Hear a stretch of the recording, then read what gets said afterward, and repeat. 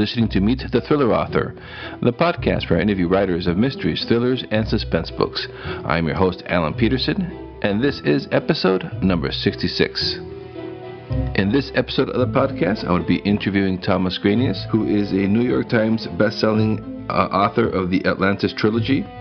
His books in that series consist of Raising Atlantis, The Atlantis Prophecy, and The Atlantis Revelation. And his iconic characters, archaeologist Conrad Yates and linguist Serena Sergeti, star in an augmented reality game, Ingress, which has been downloaded by more than 50 million players. Thomas studied creative writing and lives in Southern California with his family. And we're going to be talking to him about writing his thrillers and the video game component of his work, which is fascinating, and a whole bunch more. So stay tuned for my interview with Thomas Granius.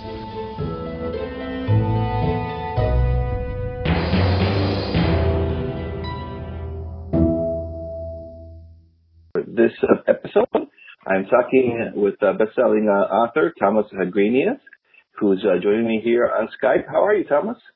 I'm doing great. How are you, Alan?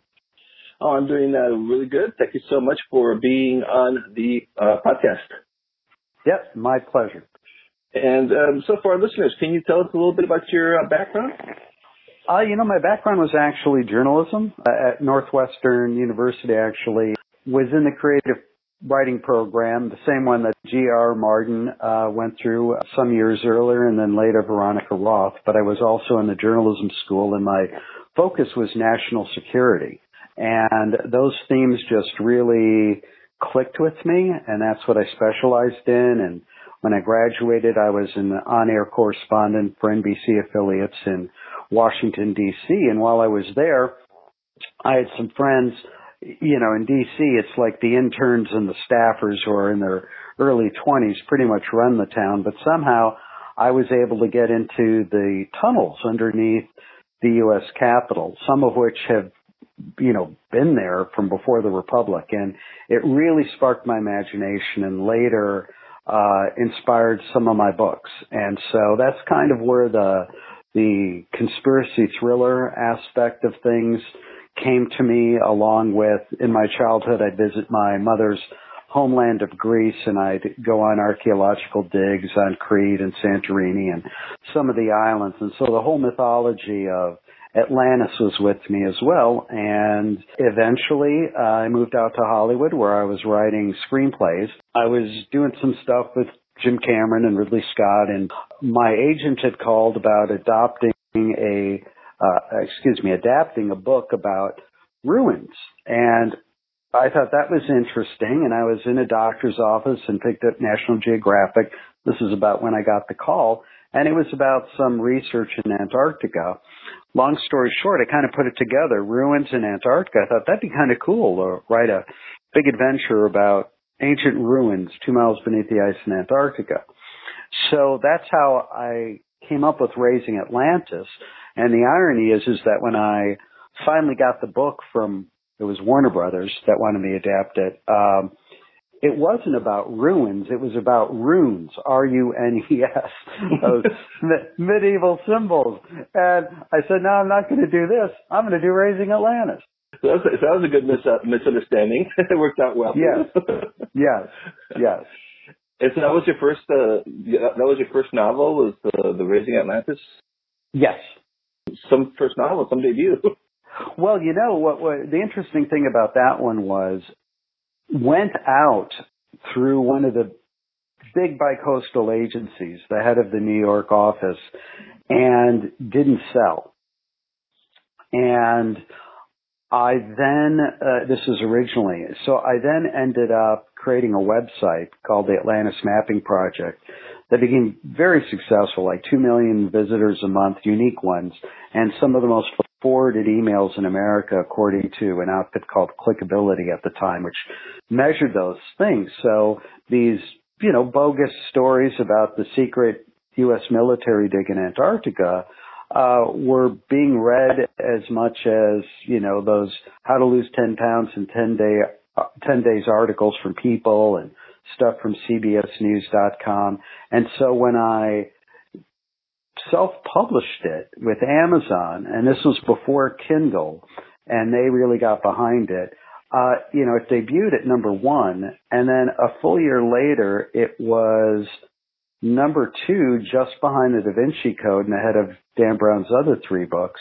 And that's when I found another agent and said, hey, I think this is doing pretty well. And, within a month or so, there was an auction and different bidders, and then the book sold. And quite honestly, it wasn't that much different than the one that went out through one of the biggest agents in town and just didn't get any bites from publishers. But the traction, obviously, online changed all that. So that really taught me that sometimes you really do have to go past the gatekeepers to get something out there so it can find its audience. Yes, and that's pretty amazing. You say you did all that before, even the whole Kindle thing took off. Huh? That's pretty good insight for that time. At the time I didn't think that much of it. I thought that the web stuff was kind of its own thing, and actually had a whole subscription service and all kinds of things for the stories there. And the biggest problem that I had was that people thought that this fictional site was real, and we kept putting in more disclaimers, and the more disclaimers we put in, the more people started accusing us of a disinformation campaign on behalf of the Pentagon to distract attention from the real dig going on. Oh, wow. Yeah, it was pretty crazy, and we even put out a back then Monster.com. This is the pre-LinkedIn days, was the big job site thing, and we put out a mock job posting to join the Atlantis mapping project in Antarctica, and it was posted by General Griffin Yates, the father of my hero, astroarchaeologist Conrad Yates, and it said all these crazy things about enduring, extreme temperatures, the various different things going on. And I was shocked. We got hundreds of resumes, and these resumes came from, I got three heads of home entertainment divisions at the Hollywood studios who applied for a job. I mean, they got that it was fiction and they thought this is cool. And then we got others who went totally off the spectrum. It's like, General Yates, I think you worked with my father years ago at the Pentagon. And, I've got small weapons background and I can do this job. It was a lot of fun, but it was crazy. We actually pulled the posting, even though Monster.com kept pushing us to push the posting even more. And we kept explaining this is not real. They were loving the traffic. Yeah. And in fact, the problem with Raising Atlantis with Ridley Scott at the time was that he wanted to do the historical version and show the continent and everything blowing up and sinking. And I kept trying to explain that, it's really a myth. It was in Plato's dialogues and an idealistic society. And so my book's about these ruins, millennia later, discovered under the ice, because Antarctica, if you take Plato's description literally, Antarctica is the best bet for the location of Atlantis. And, but I found that very interesting. Well, no, we want to do the historical account. And that's something, there really are people out there that believe that there really was an Atlantis and it's out there somewhere, right? Still. Yes, and I think that there were probably several candidates that inspired the story. Again, because of my own background and heritage, I'm pretty convinced it was the Minoan civilization in the Mediterranean around the island of Crete and the volcanic explosion there on Santorini that inspired the story for Plato hundreds of years later. Is it the first thriller? Yes. And it was interesting. I was reading about on your website about one of your characters, the linguist Serena. Is that Sergetti? Yes, Serena Sergetti, Vatican linguist. Yes. Yeah, okay. And it says that she's a star in an augmented reality game with over 15 million players. Can you tell us a little bit about that? Yeah, sure. I think, did you say 15 or 50? It's 50 at least. Yeah, 50 million. Yeah, so both Conrad and Serena are part of this game Ingress by the company that brought us all Pokemon Go. And several years ago, a good friend of mine, who's the lead creative there for Niantic, a legendary video game designer, invited me to the original meeting, kind of like the formation of the CIA, the original meeting at the pool at the Beverly Hilton outside of the Trader Vic's bar, and that's where the general idea was hatched out a couple of years before the game ever came out. And so it was Google's first augmented reality game, and simply what that means is it was a geolocation-aware game that, again, if you've seen Pokemon, you know that it's where you use your mobile phones, and depending on where you are, there are certain portals that you would try to hack. And the general idea is that there's this mysterious force out there, the Shapers, who are trying to influence humanity, and that has split humanity's reaction to this idea of Shapers into two factions: the enlightened, who want to embrace this sort of alien, and again, enlightened knowledge, and then the resistance, which are resistant, who we don't know what this influence is, and we don't want to surrender to it until we know more. So Conrad and Serena, because of their adventures with Raising Atlantis and some of the themes there, and later on their battles with a centuries-old organization known as the Alignment, which, like the Shapers, has been trying to influence history, were just kind of naturals with it. So we did a cross-licensing deal, and I helped to define a couple of new characters for Google that are in the game that they had created, and published their a line of fiction that would also be incorporated into the game. And so Conrad and Serena were in there, along with some other characters from the Ingress game who were new. And the game, obviously, it took off. It was really a testing ground for this technology. And Niantic has since used the Pokemon Go brand to get downloaded, I think, 1.5 billion players, which is crazy. And there's a Harry Potter one coming out as well, and there's going to be another one I can't say anything about that'll also, another well-known property that'll be a big deal. But also later this summer, Ingress 2, the original one where Conrad and Serena were in, is going to be coming out, and I think they're pretty confident that, I mean, you know, if 50 million after, I mean, that was 5 years ago, I think the game first came out. I think after Pokemon Go's billion or so and Harry Potter, I think they're pretty confident they're going to get, you know what, I'm not going to speak for anyone. I'm pretty confident they'll get about 500 million players for it. So it created a whole new audience, a lot of it millennial, for Conrad and Serena. And so a lot of folks have picked up on their adventures. And we released 3 free ebooks, e-shorts, that all debuted at number 1 on Young Adult on Amazon, called The Virgin Mysteries. So there's they're all free. Anyone, for example, can go to raisingatlantis.com, and, you know, there are a couple of interlocking things you got to do to unlock them, but there's The Virgin City, which is a young adult version that introduces Conrad and Serena. There's The Virgin Sky, about the secret star alignments of Washington, D.C. that informed the best-selling sequel to Raising Atlantis called The Atlantis Prophecy, which did even better. And then there's The Virgin Sea, which are some notes and essays from Serena Sergetti, including her translation of the Confession of Moby Dick. So she's a linguist, so she can not only read or translate alien languages, she can, I guess, talk to the animals. And now these books, with all of the architecture, the linguists, How much research do you have to put into goes into one of these novels?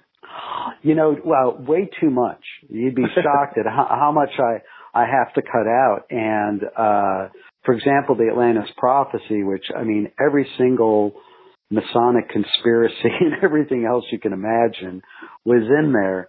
And there are like 6 different novels in there in terms of the research and storylines and the zodiacs embedded into the architecture of DC and whatnot.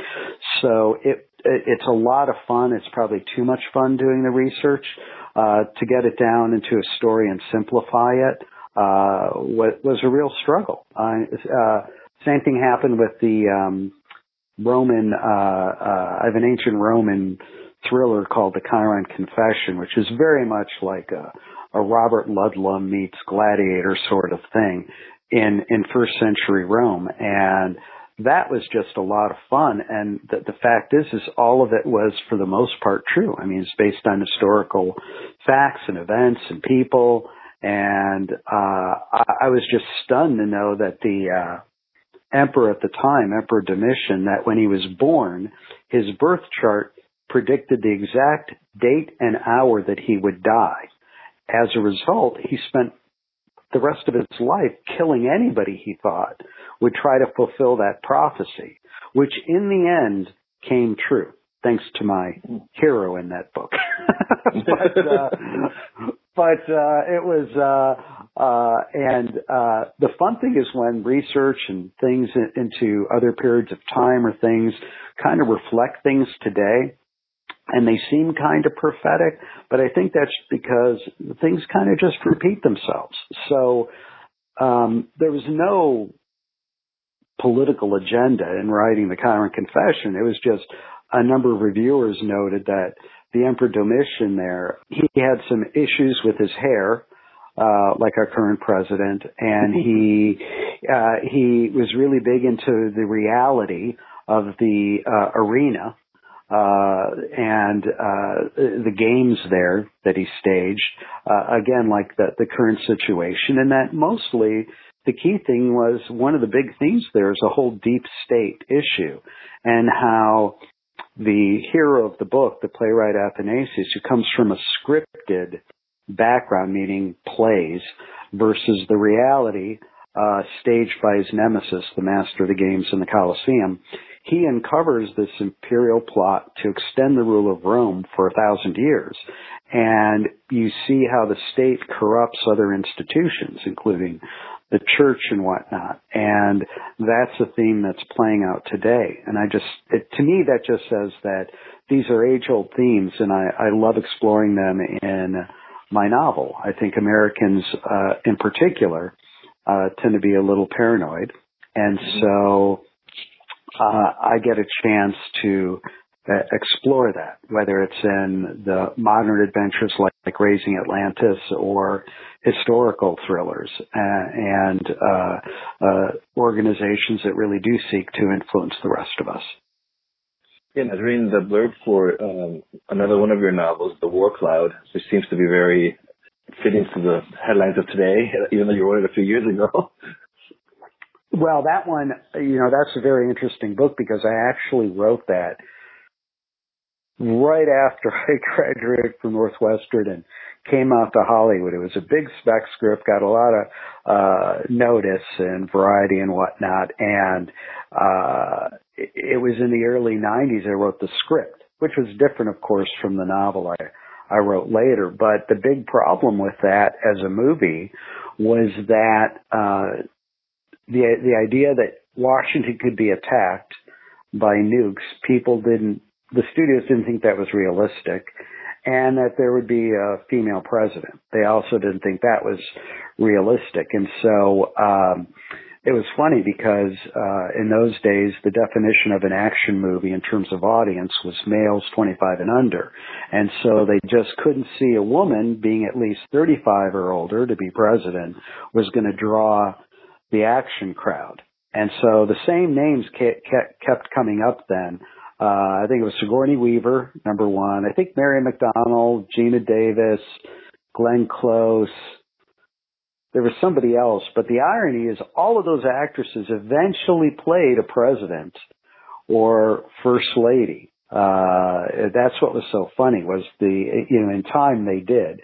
And, what basically happened is there was a rival script and the studios did the math. It's very interesting about our time because you were talking about how relevant it is now.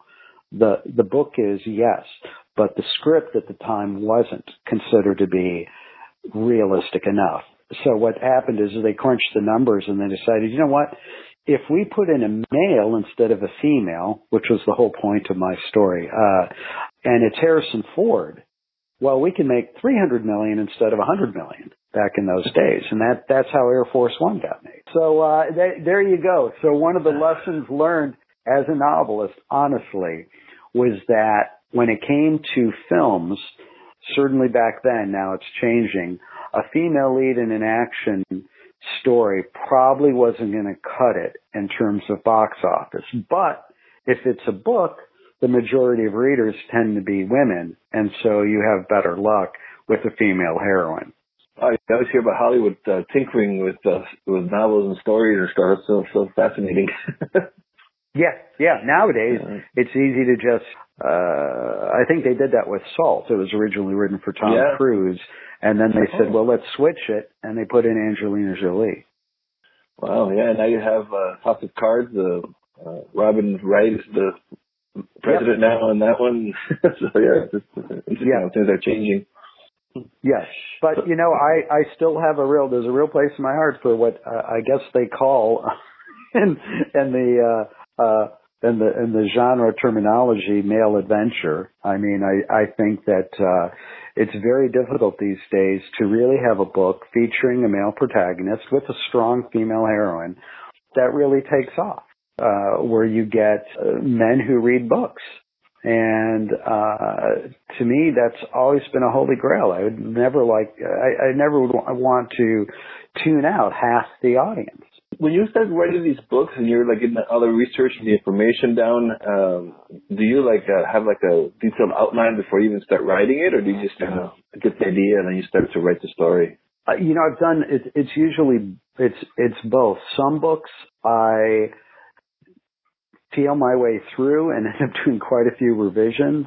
Raising Atlantis was like that because I couldn't quite find anything out there that was kind of like it, and I just kind of felt my way through it. It was first novel. And then there are others where, like The War Cloud, which I just kind of knew beginning to end kind of where I wanted to go with it. These days, I definitely think over the general concept more than before, in terms of its appeal, and more importantly, what really, sparks my imagination, and then try to expand it sort of snowflake style, mostly to keep me from doing a deep dive into the research like I told you, because I could just take forever. But I have to tell you that the truth is until you can outline it forever, which is what they do in Hollywood here. It's, you go from a 2-page synopsis to a 10-page to a 50-page treatment, and then a script, and which is part of the reason why most of our big budget movies look and sound and feel alike. And I think that when you're doing genuine research and writing, when the rubber meets the road, a turn of a phrase can actually lead you in a new direction in the story. And I found that the best stuff has come out of the actual writing, and the surprises that happen to me. I don't like surprises. I don't like redoing a lot of the work, but the best stuff I've ever done has come that way. And then you have to be willing to redream the dream and, throw out your darlings. So, I have found that, I will start with the concept and do a brief outline, that the real stuff happens in the writing of it. You almost have to write the first draft to know what the book's going to be about. Even before you started to write novels, were you a fan of the thriller and adventure genres as a reader? I was. I remember someone's advice about how if you had a weekend to spend and you were had to read some books, what genre type of story could you easily read a bunch of books in? Versus the one-off book that you've heard you have to read, and it's fantastic, of course, but it may not be your thing. And I found that to be very helpful. Like there are some, you can go on Netflix, for example, and there are a zillion different stories out there, and there's some B movies that are just terribly made. But if it's a genre I really like, and I like the concept, I look past the bad acting, everything else, and I'm like, well, how is this? How did the idea get advanced? How did they do this? And I'm that way with books and certain thrillers. Some I naturally gravitate to. So that was kind of helpful to me. I know when I wrote Raising Atlantis, I was looking in the bookstores. I was thinking, gee, there's nothing here that I really want right now. What would I want to read? And I found that was extremely helpful. You kind of write the book you want to read. Yeah, I've heard a lot about that before too. That's like if you can't find it, write it. Absolutely. And so what are you working on now? What projects do you have now on the horizon? I am working on something, a really big project that I'm told I will be shot if I disclose, but I'm extremely excited about it, and it is a little different. I also, in addition to that, have you'll be the first to know when I can say anything. So I just pledged that to you. All right, great. I've also blocked out, several more adventures with Conrad and Serena for several books, and I'll get to those after this other project. So it's a movie and book project. So that's kind of basically what I'm doing, and the research is done, and I am writing it now. So I'm in production. So where can the readers and listeners find you? You have on your website. I see you on Facebook and Twitter, I would imagine. Yeah, Facebook and Twitter, and Amazon, of course. And then if they can spell my name, they can find my author website at thomasgrenius.com, GREANIAS.com. The easier website to go to is probably raisingatlantis.com, and there they have access to. It's a news site too, the latest news and archaeology and discoveries and all that, everything related to the themes of the books, along with the Virgin Mystery free e-shorts that they can get. Awesome, and I'll have links for that on the website for the listeners. But so they'll check that out to get some cool novels and even some free ebooks, shorts. So I think that's a win-win. Yep. Okay, Thomas, I want to thank you very much for your time and for talking to us about your work and your novels. It's been fascinating talking to you. Yeah, it's been great. Thank you so much. Thank you for listening to this episode of Meet the Thriller Author. I'd like to ask you to please review and rate this podcast over on iTunes. It really helps me get the word out. If you take a few seconds of your time to do that, it would be much appreciated. You can also visit my website at thrillingreads.com/podcast for show notes on this episode, as well as information about the podcast in general. And you can also sign up for my mailing list there. You'll be getting special offers from our guests, as well as information, behind the scenes information on the podcast. And please do visit my author website at alanpeterson.com. I appreciate your support. And so until next episode, I will talk to you then.